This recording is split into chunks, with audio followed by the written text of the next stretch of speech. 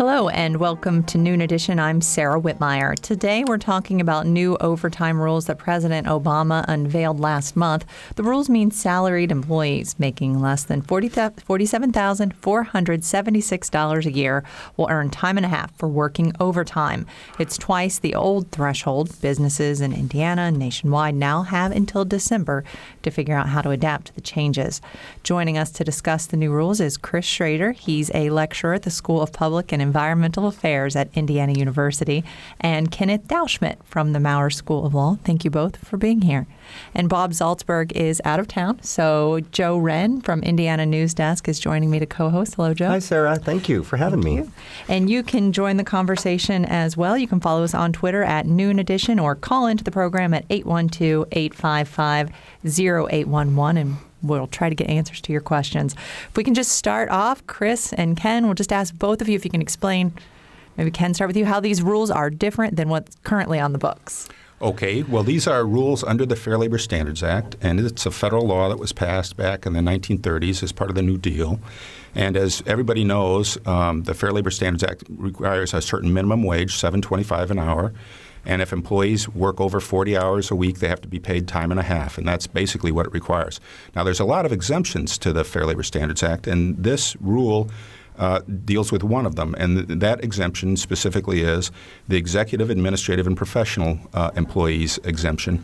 And the thought in exempting them was that these would be powerful employees who would have some bargaining power in their own and didn't need to be protected by the minimum wage law if they were truly executive, administrative, and professional. And originally, and that's basically all the statute says, is that they're to be exempted.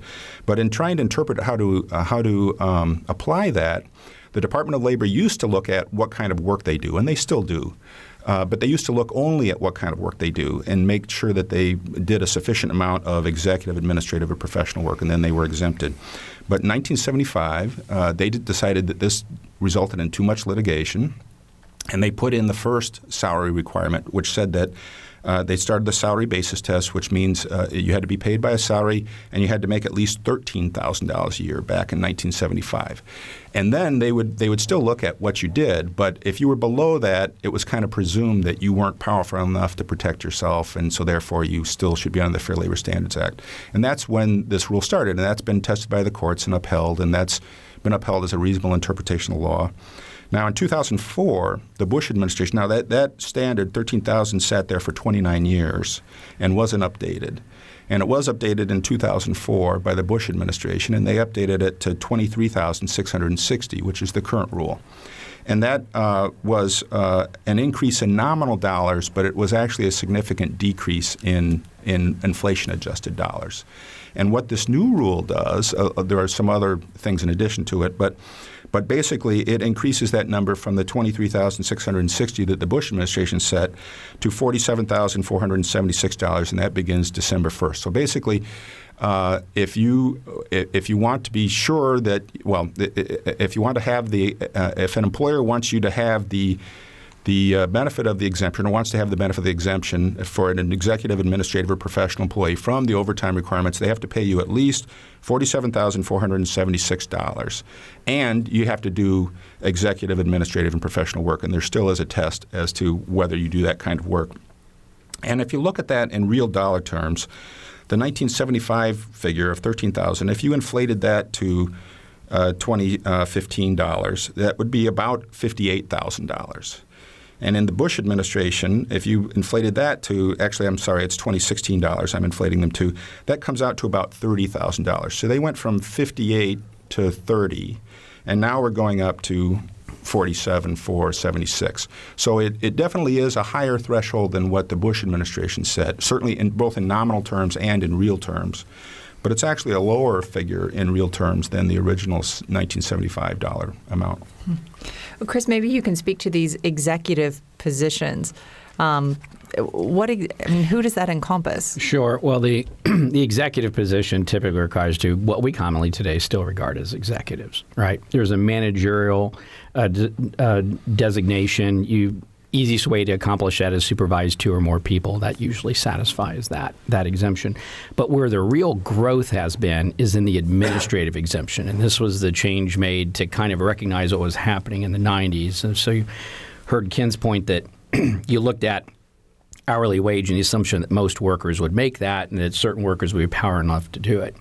Well, you roll in through the 90s to today, and the average worker today has far more authority, discretion for action, ability to prioritize, ability to choose than a worker in 1932 could have ever dreamed of, right? Mm-hmm. And so that's really where people went into that administrative exemption, and the workplace now reflects that, right? So we give people smartphones, we give them computers, and we basically say, these are the objectives, go get them, Tiger, and come and see me if you need something, mm-hmm. right? That's how you do it.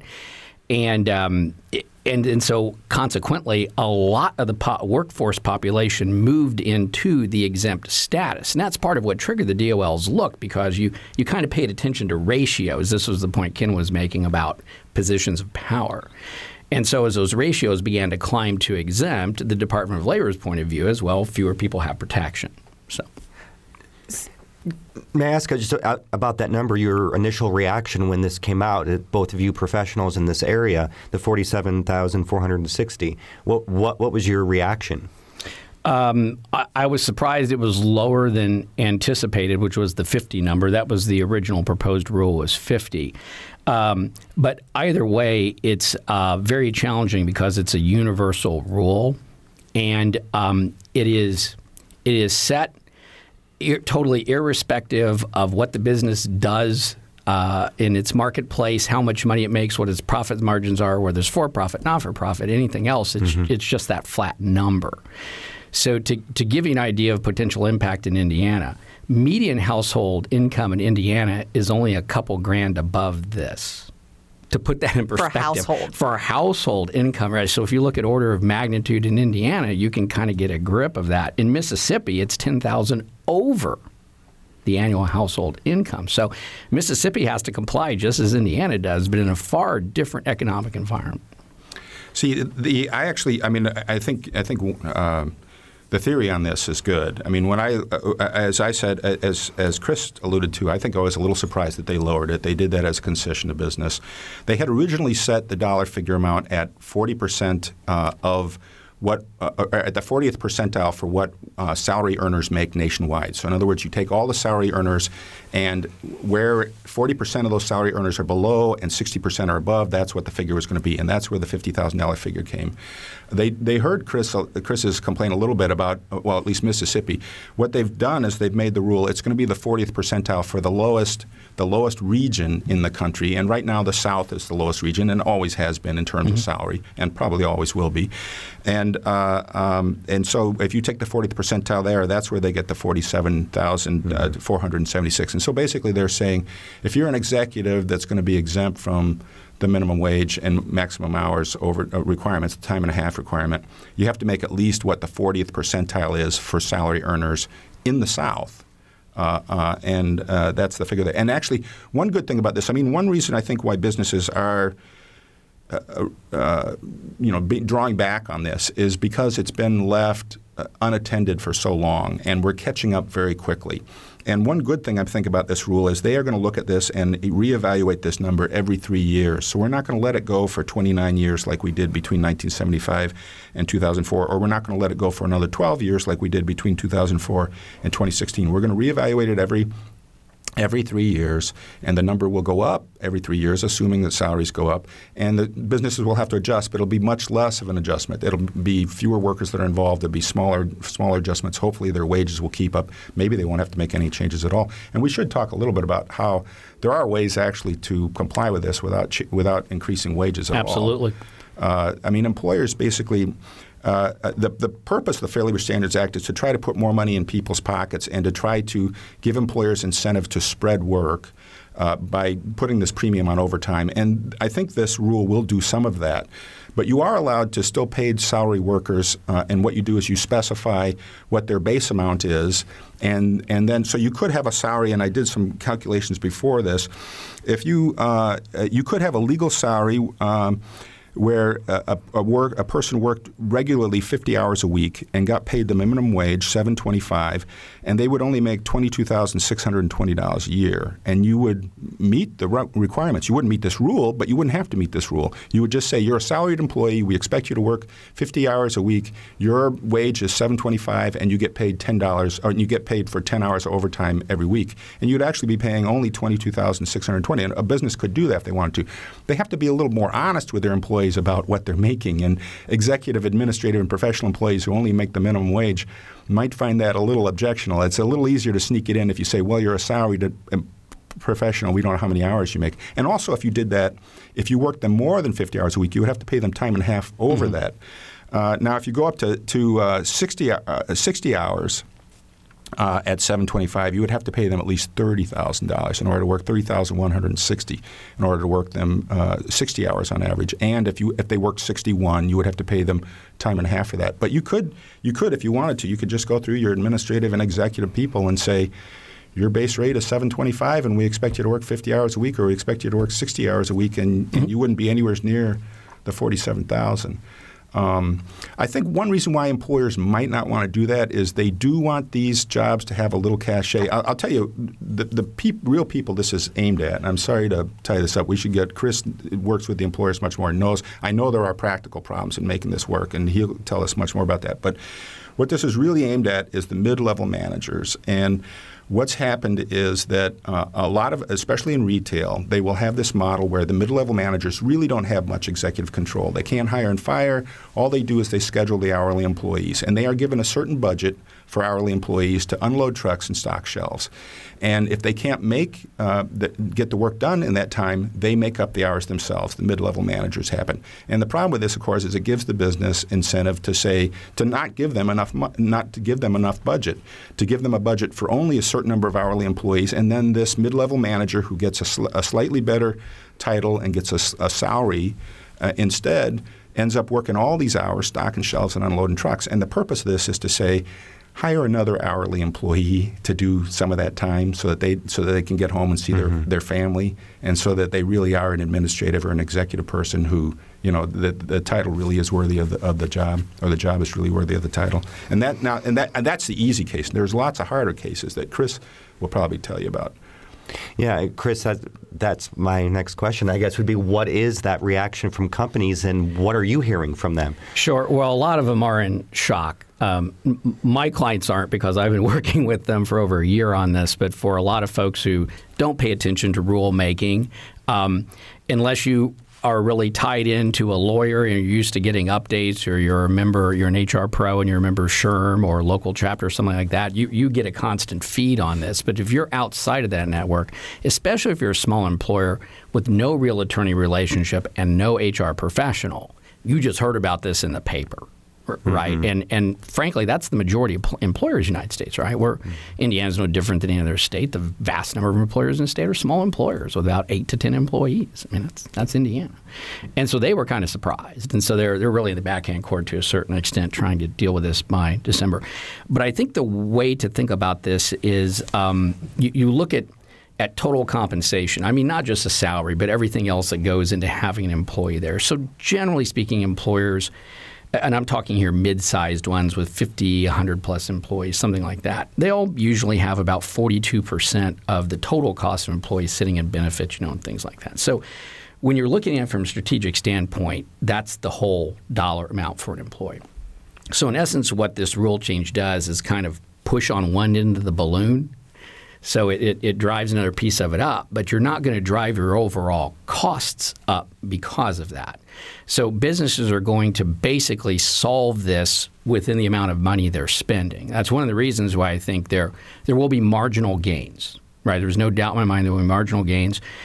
With all of my clients, and I think this is likely to happen across the country, if you're sitting at $46,000 or $45,500 a year, you're probably just going to get pushed over the line because it just isn't worth the hassle. Mm-hmm. And one of the CEOs I work with, when we were talking about the communication plan for employees, he said, I feel like telling them they just won the lottery because it wasn't like we made any more money or got any more customers. I'm just complying with the rule change. And maybe they get a pay increase next year, maybe they don't. You sort that kind of thing out. But where the rub is is that group of employees, say between 38,000, because these are usually managers, 38,000 and up to 45, where you just can't afford to push. Right. Mm-hmm. I read an article this morning. Executive of YMCA in Texas had written a piece that appeared in Not-for-Profit News, and she said just to comply with this act would cost us $400,000, and I don't have a mechanism to push that on. I mean, that's against our mission, to drive costs up exactly that high. So all we can do is cut services because I can't not pay the employees this amount of money. So if you're in a line of business where your profit margins are robust or your products have elasticity, right, pricing in the market, you have more resources to be able to maneuver this. But if you're a not-for-profit, grant-related, you're small government, you're small employer, you're the average employer in Indiana with about a 2.3% profit margin, right? You just don't have the wherewithal. If there's no money, there's no money. Right. So then you just have to figure out how to comply. And Ken alluded to a way that he's absolutely correct. It's totally legal. And it's a solution I'm actually working out with Snowstar employers, because the point he brought up is very salient. When you're a salaried worker, you can't have an idea in your head of really what your hourly rate is. Right. You don't know. That's why when you talk to people and you ask them how much they make, an hourly worker says X amount an hour, and a salaried worker tells you how much you make a year, right? That's how you think about it. And so Ken's right. This drives transparency in where there wasn't much before. But what the solutions I'm working on for most of my clients is the communication we've carried out to employees is, look, we're going to comply. We have to work through it. Some of you are going to have to start reporting your hours to us because you don't know and we don't know. Right? We've never kept track of this before. So we're going to figure it out. But we have two principles here. We're not going to cut your pay, and we're not going to drive our costs up. We're going to find a solution within that, but it will comply, but nothing's going to move. And there are indeed ways to do that. So if you're a not-for-profit or something, that could be an option. You might have to rewrite a bunch of job descriptions. Well, they didn't change the duties tests, really. No, well, but I mean, if you have somebody who is salary and all of a sudden you're moving them to hourly and saying this is how many hours. But well, they might have to keep track of their hours, but you don't have to change their duties. Right. A lot of businesses have hourly employees, and so they already have mechanisms for keeping track of hours. So they just have to put different employees in those mechanisms. And I do think that there would be a marginal improvement there too. I mean, I think Chris is right. There's going to be there's a lot of ways for businesses to respond to this. It's not like everybody's going to get paid, $47,000 a year, and there's a lot of marginal ways to. I do think hiring additional workers to help out, because I think once they have to start counting these hours, businesses are going to become sensitive to, you don't just work 50 hours a week, you actually work 60 hours a week, and we have to pay you 10 hours overtime. You know what? We're hiring another hourly employee to help you out, so you don't have to do that anymore. Mm-hmm. And that's part of the intent of the law, is to get people more time with their family and to spread work around rather than having a few mid-level managers unload all the trucks late at night by themselves. Yeah, I concur. The real impact here is not going to be the financial one for most. Again, getting back to not-for-profits, governments, schools, they're lashed into certain commitments and they don't have elasticity in pricing. So let's just set them off the side because that's a tough nut to crack. But if you look at the rest of the private sector, I feel the real impact is going to be on the nature of work itself, organizational design, who does what and at what time and things like that. I absolutely concur with Ken that I think when this sorts itself out, probably another year, you're going to see probably another, I would not be surprised at all to see part-time hiring right now. That's 10 times the growth rate of full-time jobs plus. I could easily see that going up to 12 because that's how I think businesses are going to respond and probably keep it at the magic 29-hour mark so that you don't have to offer health benefits. There are, as we mentioned a little bit too, there are other exemptions to all this. So teachers is one of them. They're completely exempted. It doesn't matter that that was new to me. I didn't realize that. Actually, nonprofits too. Charitable nonprofits are completely exempted from the Fair Labor Standards Act. So it's only non-charitable non-for-profits. And unless, if you're a charitable non-for-profit, if you're competing with a private firm, then you can be covered. Or if you have like a card shop or something like that would compete with private firms. Right. But churches are not going to be covered by this. Right. And the non-charitable nonprofits run everything from Stone Belt out here in Bloomington to the NFL. Remember, they're a nonprofit too. So some nonprofits have a lot of potential for spending money on people. It's not Red Cross. It's a very mixed bag when you start talking about the non-charitable nonprofits. Now, hospitals, a lot of hospitals are not for profit. Yeah. This week on Noon Edition, talking about the new overtime rules. You can call in with your questions, 812-855-0811, or follow us on Twitter at Noon Edition. Chris, you mentioned ACA and the magic number of 29, and that to me is an example of how when that was passed, employers found a way that they wouldn't have to pay benefits for everything. So I'm wondering, is there going to be the sort of unintended consequences? Because in that case, we saw, part-time workers got less hours. I certainly think they're unintended. I don't consider them entirely unpredictable. I said that for you, Joe. You had me on the program, and I called that 2 years before it happened. The one thing I think to remember is that, and this is where I think one of the most profound change in the law, I believe, in terms of cost, is putting it on the permanent escalator. So every 3 years, it's going to go up. So if you just took the current math and rolled it forward in 2020, that probably goes up to around 51,000, somewhere in that neighborhood, 51,000. So if you're an employer, the strategic implications of this are, that you're fixed, what your labor costs are now fixed and on a permanent escalator. Regardless of anything else that goes on in your business, your labor costs are going to go up and you can't stop them easily. If you look at it from the other end and the push to drive the minimum wage up, a lot of pushes on 15 there, you're looking at a situation in which they have less control over the most costly element of operating their enterprise. Human capital is always the most costly. So you're going to have to rethink your business model. How much labor do you need? Where does technology figure into this, right? And how would you introduce that in, especially artificial intelligence that I think is going to make significant inroads into white-collar jobs in the next couple of years. All this becomes now math. You can run an Excel spreadsheet on this from a business standpoint, and we'll see profound change, I believe, in the next 3 years, because nobody's going to roll into 2020 not prepared for 51,000. Can companies offer anything different other than overtime pay, like compensation, time off, and things like that too? State employers can offer comp time, and actually, when I worked at the state of Minnesota, I used to get comp time, but I don't believe that's available for private. No, purpose. it's not. Oh, okay. It's actually, totally forbidden. Yeah.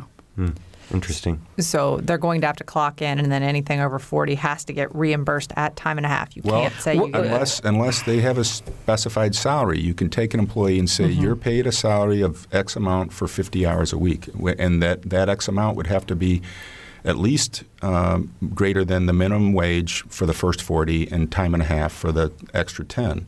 And then if they work above 50, that's where you have to pay them time and a half. So you would have to keep track of their hours to know when they go above 50. Right.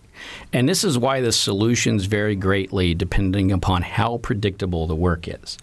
When the work is predictable and somebody works an hour or two overtime one way or the other, different days of the week, but one way or the other, this salaried non-exempt payment method fits perfectly. And it doesn't disrupt that worker's life, and it doesn't disrupt the business, and you just move on. Where it becomes very difficult to manage is if there's wide variation from week to week of hours worked. Very difficult to plot that out in a method other than hours. And you're talking about a lot of people, and this is where I think some of the psychological concerns come in from a worker standpoint.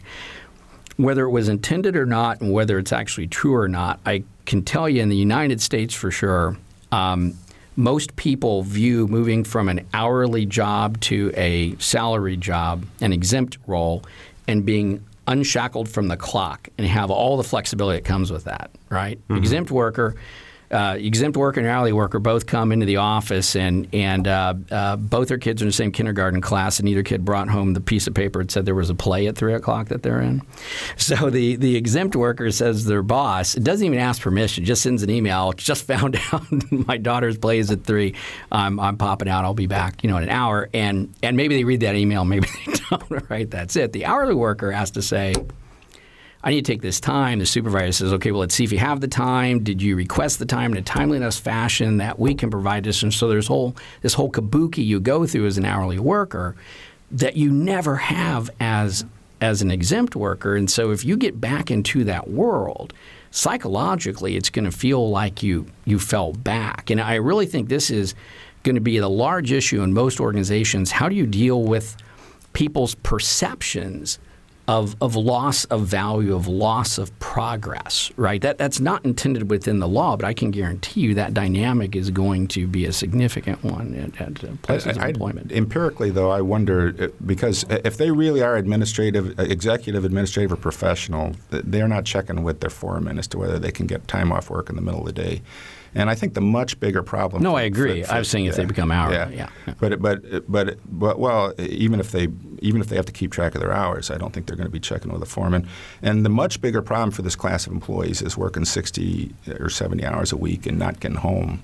And so I actually think that some of these, especially the mid-level managers, are going to be kind of relieved that it actually costs the employer something to work them that long, and that there'll be some pressure on the business to say, you know what, you can't be working 20 hours of overtime a week.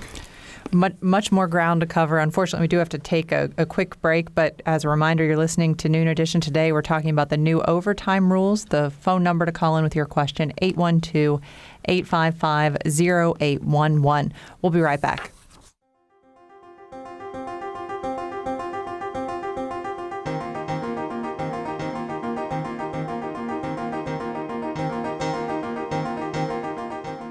This is Noon Edition on WFIU. Production support comes from Smithville Fiber, online at smithville.com, and IU School of Public Health Bloomington, online at publichealth.indiana.edu. WFIU News covers South Central Indiana and the state each day. You can read news throughout the day as it's posted on our website at wfiunews.org. And you can pick up a digest of all the top stories. It's like a newspaper delivered to your inbox each weekday afternoon. It's a free and easy way to stay on top of not only the headlines, but also the in-depth audio, video, and print news stories you can't get anywhere else. Subscribe right now at wfiunews.org.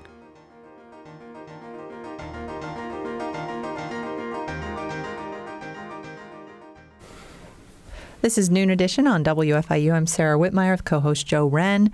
Today we're talking about the new overtime rules. Our guests are Chris Schrader. He's a lecturer at SPIA at Indiana University, and Ken Dalschmidt, a professor at the Maurer School of Law at Indiana University. We have a caller on the line. Victor is from Spencer, and Victor has a question about truck drivers. Go ahead, Victor. Hi. Yeah, I wanted to point out that right from the beginning of the Fair Wage Standard laws in the 1930s, interstate transportation workers have been left out. Mm-hmm.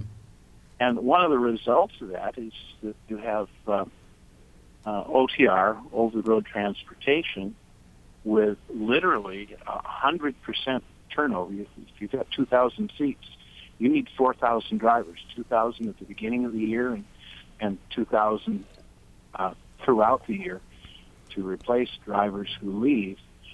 Not at all untypical to have drivers out 2 to 3 weeks at a time, mm-hmm.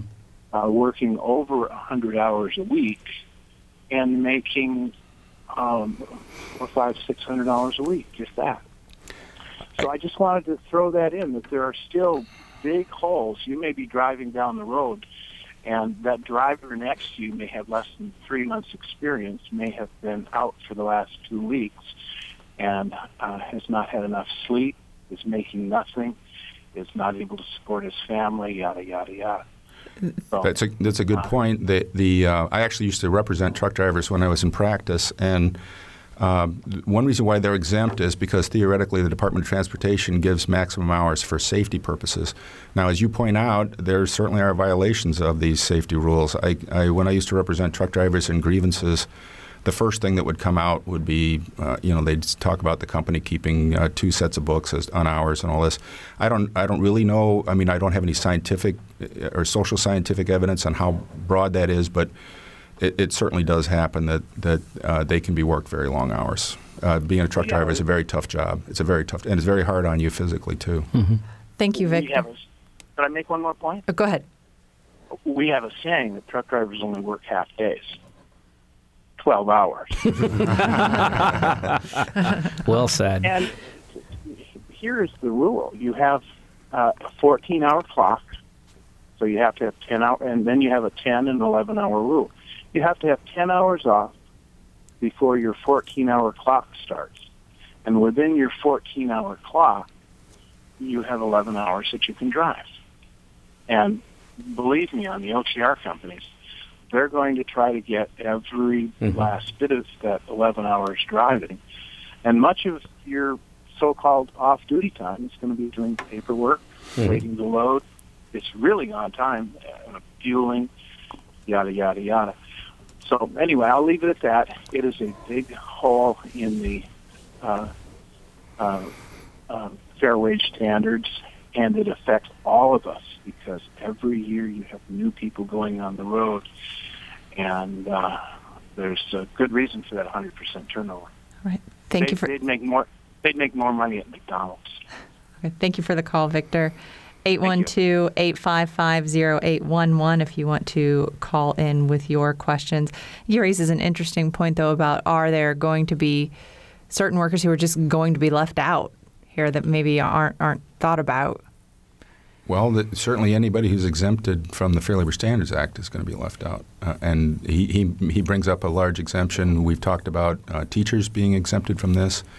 And I think the theory on teachers is that even though they work well over 40 hours a week during the school year, they get comp time, so to speak, by not working and not being paid during the summer, which seems kind of poor comp time. But I think politically, some employees have been exempted from the Fair Labor Standards Act because they didn't have the politics to make sure they were included at the beginning, and that politics hasn't changed. And that's where I would put teachers. Teachers were not organized when the Fair Labor Standards Act was originally passed, and as a result, they were exempted. And even though they've been organized in the interim, they're now being disorganized, and I don't know whether they'd have the politics to be included now or not. How do these rules apply to higher ed? Well, the university is covered, and although anybody who teaches at the university is exempt, and the major way, and also anybody who's a student working towards a degree is exempt, even if they're doing work for us, even if they are an employee in some way. The major area that I hear the university talking about is postdocs, people who have already gotten a degree someplace else who are brought here to work in labs and do some of their own research and do research for other people. And the university is talking about increasing their salary so that they don't have to keep track of their hours. Researchers are, they work all kinds of hours, and you could keep track of the hours. I mean, that'd be one choice for the university, but they've decided not to go that way. Is that public and private universities? Or? Well, I only know about IU. Other universities could solve it differently. Other universities could just put them on a clock if they wanted to. And people are going to make some of those decisions, right? I mean, one of the real thorny issues that I've seen coming up is when you have, say, 6 workers all currently exempt, all doing the exact same job, right? So a larger company. Well, half of them either make enough or you're going to push, the other half don't.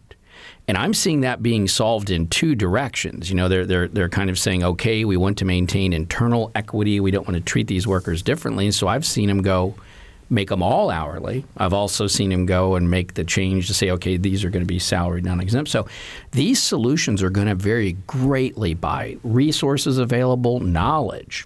How well can you craft a solution? What your company culture is like? What is the labor force demanding? You have to recruit people in the future. How are they going to look at this? So this, from a human resources standpoint, this is extraordinarily complex. The actual complying with the law we'll figure out, but it's not simple. I think the theory here is very good, the legal theory, and this is consistent with the law and with what Congress intended. I think Chris points out that your theory can be great, and you can still have lots of practical problems with how you're going to make it work. Chris, you mentioned technology earlier, and that to me seems like that's going to be a huge issue. How do you do that? If somebody's working from home or if they log in for a half hour to check in, how does all of that figure in? We've talked a lot about that in HR, about people working from home and this kind of flexibility thing. So the Department of Labor has taken the position for quite some time, and they've prevailed on this in court multiple times, that if you're an employee and you have your smartphone with you at home and you get a work email and you open that, you read that, you actually work on that, they consider that compensable time, right? And so we've had a lot of discussions in HR. Does that mean you embargo emails after a certain period of time? Do you just chop email off of people's smartphones altogether because you can't control what they read? How far do you want to torque your business relative to your legal exposure to do that? And especially with Generation Y, the whole concept of value delivery being tied to a clock or being tied to a physical spot doesn't even compute with them. And when I was, to give an example, I was telling my students in class this last semester and walking them through this. And so one student held up his hand and said, I don't understand how you can have a fixed cost assigned to an hour of labor without knowing what that hour of labor will yield an output or command in the marketplace. And I said, yeah, I don't either, by the way. I mean, this is, starts back in 1932, and that kind of thing was far more predictable relative to what a worker could produce and what those results would yield. But they're just gobsmacked by it. The students are, because they just don't see – they want flexibility. As a matter of fact, they're almost willing to pay for it, quite frankly, to get that flexibility. And that's going to be the thing to manage. How much of it do you give, and how do you manage your legal exposure while doing it? I'm curious, what advice are you giving to folks who come to you and say, hey, I pay for cell phones for my employees with the expectation that – the overwhelming thing I'm telling my clients is, look, you never let the regulatory tail wag the business dog any more than necessary, right? So you tell me what's absolutely essential for the business. So when I say essential, I mean essential. Do workers really need to work all these hours? Or were we just allowing them to because we could and we didn't track it? And if they do, what are they doing, and what does that really mean? And should these people even be working 40 hours to begin with? By the way, do you really need employees?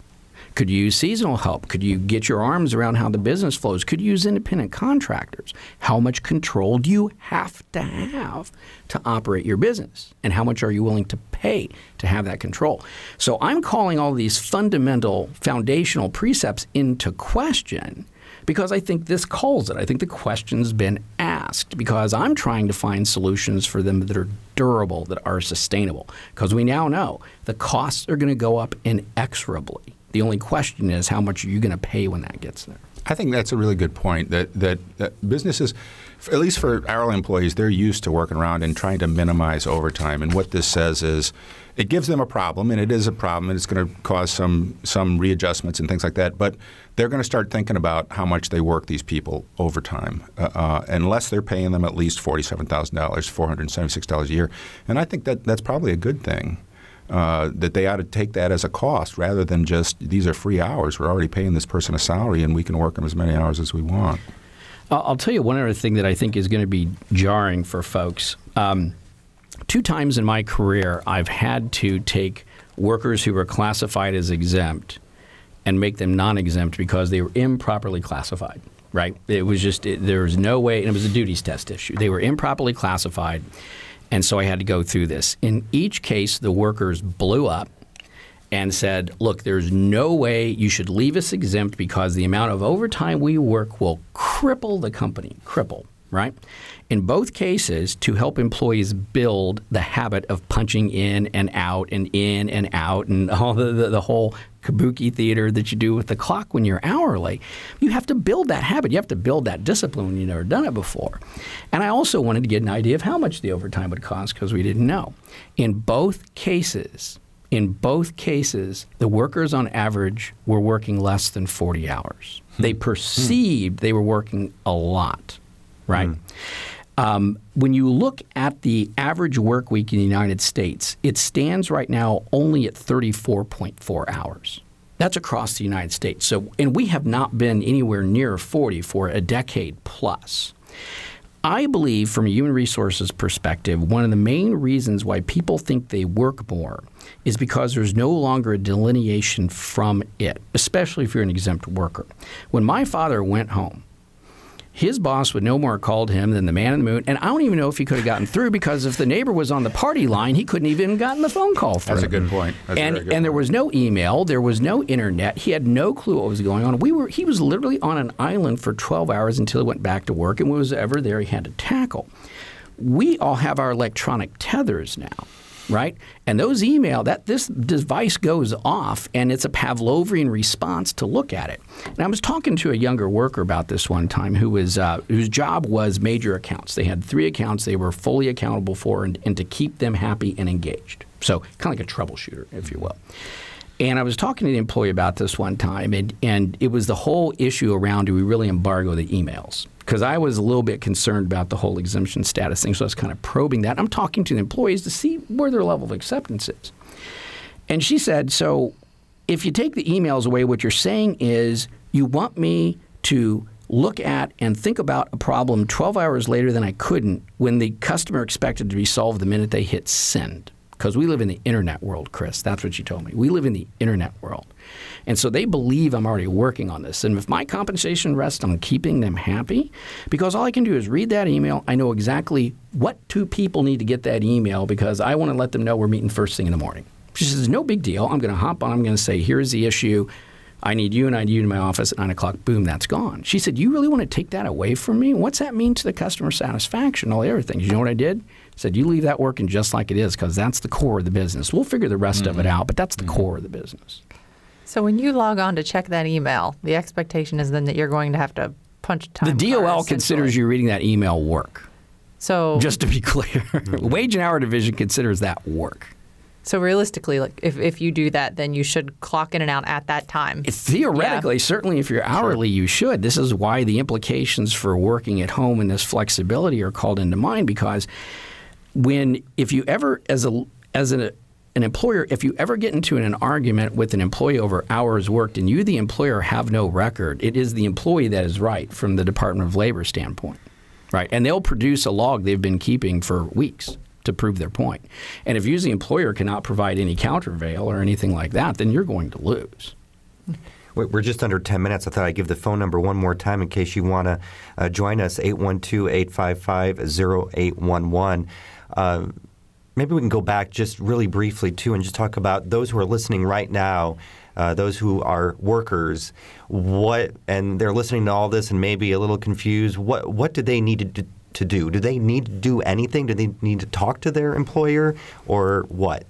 The ball's really in the employer's court here right now, I think, to communicate to employees. They can certainly ask questions, but as I said, there's a big dividing line. There are a lot of employers who are ready, right? IU's been aware this is coming. IU's prepared. Eli Lilly, all these other large corporations, and if you had professional HR, you've got this covered, and you probably communicated something to employees the day the thing dropped in the news, right? Everybody else playing catch-up probably doesn't have anything to tell employees because they don't even know what to tell them yet because they're still figuring it out. So I think it really depends by employer side. If you don't have an HR department, odds are real good your boss is still thinking this through. And I think Chris is right that most employers are in good faith going to try to comply with this. So most employers are going to have a conversation with the employee and say, we have to change the way you're compensated, or we have to keep track of the hours you're working, or by the way, you just got a raise, or you got more help on the job. And I think that most employers will come forward with that. I suppose if they there might be some who try to slip by on that. It would be very risky to try to ignore this rule. With potentially very high damages later, so that if you're a salaried employee who makes less than $47,476 and you think you're exempted because you're classified as either executive, administrative, or professional, and your employer does nothing, then you might want to talk with the Department of Labor. Well, I'd advise talking to the employer first because they still might not know what they're supposed to do. So, yeah. We have a couple calls we want to make sure we get to here. Jim from Bloomington has a question. Jim, go ahead. Yeah, hi. Love your program, by the way. I just had, a couple of comments and wanted to see what you guys had to say about it.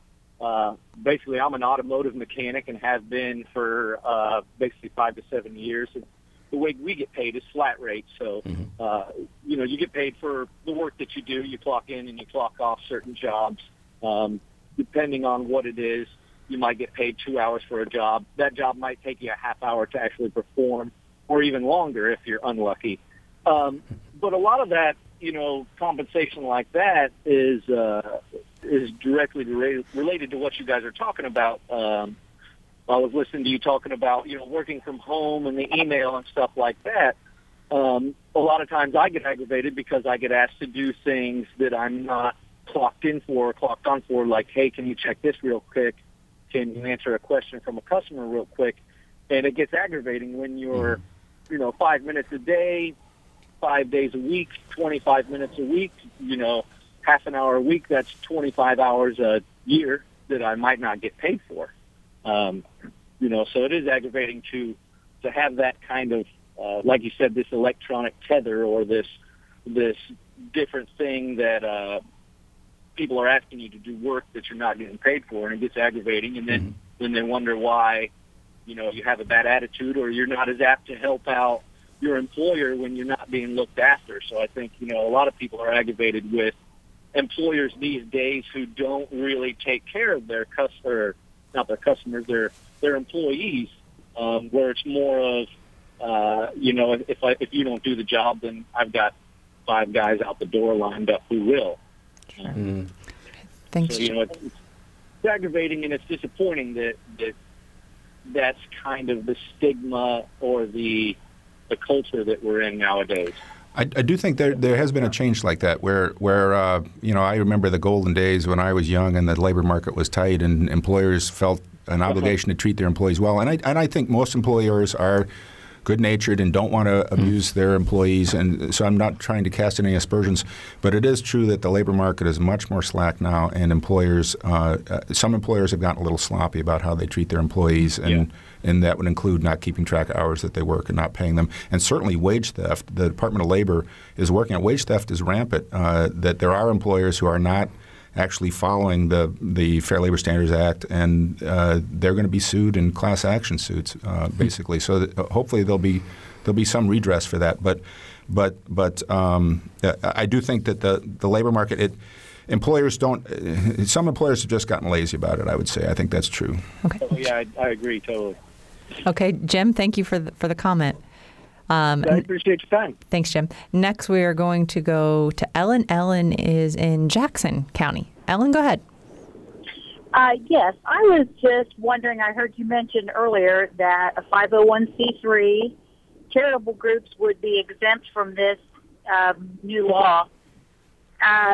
This is a very specific question. Would an animal shelter be considered in that category, or would that be not in that category? I'd have to know how it's set up, Right. but it sounds like a charitable or nonprofit that does not compete with for-profit, and so I suspect it would be exempt. But I'd have to know how you're set up. Well, yeah, and we basically have a contract with the city of Seymour, but we are the only agency that has a contract with the city. But we pay our employees out of funds we get through that contract, but additional funds that we do for fundraising and things like that. And we, take in stray animals and adopt them out, which is just our basic function. So, but we only have one full-time employee who does not make that amount of money right now. So that's why I'm wondering if we're going to have to be, raising her salary. Well, I suspect that you're exempt, but you can also, as we've mentioned, you could comply by just calculating out what figuring out what she works on average or what she generally works, and calculating out whether that would be greater than $7.25 an hour plus time and a half for overtime. Because you can also meet it by specifying this is a salary for working 50 hours a week or 60 hours a week or whatever, and so that would be another way to go. Okay. Okay. All right. Well, that helps. Thank you. Thank you, Ellen. We only have 2 minutes left in the program here. Just really quick, I want to get to Senator Dan Coats sent out a press release this week saying that this new rule would potentially raise college tuition for millions of students potentially because it will add to additional operating costs. I want to get your reaction to that. Well, I kind of get where he's coming from in the sense that if you look at where colleges have really beefed up their cost over the last 10 years, it's not been on the instruction side. It's been in the administrative portion of universities. That's been the giant growth in universities over the last 10 years. And all of those roles would be subject to the act. So that may be what he's referring to in that regard. I don't know. It sounds like an overreaction to me. But then it would just be passed on to the students in the terms of tuition. Yeah, I mean, at least I know that we're making some changes with respect to the postdoctoral employees, but that's not a large number. They're also cutting some of those slots, so that I don't know that a lot of that money is going to be passed on to students. I don't know that any of it's going to be, but I'm not privy to exactly how the university's making this response. John Whalen had a piece in the paper, I think it was on Sunday, where he kind of laid out the volume of workers who they expect to be affected here at Indiana University. Again, that's on the administrative side, Sure. not the instructional side. Yeah. Okay. Unfortunately, we are out of time for today's program, but I want to thank our guests for joining us, Chris Schrader, Ken Dowschmidt. Thank you very much. It's been a pleasure. For producer Sophia Salby and Drew Dodlin, engineer Mike Pashkash, I'm Sarah Whitmire. This is Noon Edition.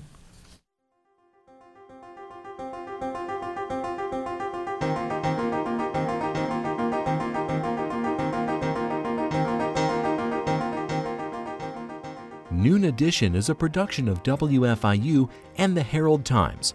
A podcast of this and other WFIU programs is available at WFIU.org. Production support comes from School of Public Health Bloomington. Public Health Reimagined, addressing 21st century health challenges with a multidisciplinary approach to disease prevention, health promotion, and enhancing quality of life. publichealth.indiana.edu. And Smithville Fiber, the Gigacity Company. Fiber Internet, HD, and digital IPTV in southern Indiana. More information at smithville.com.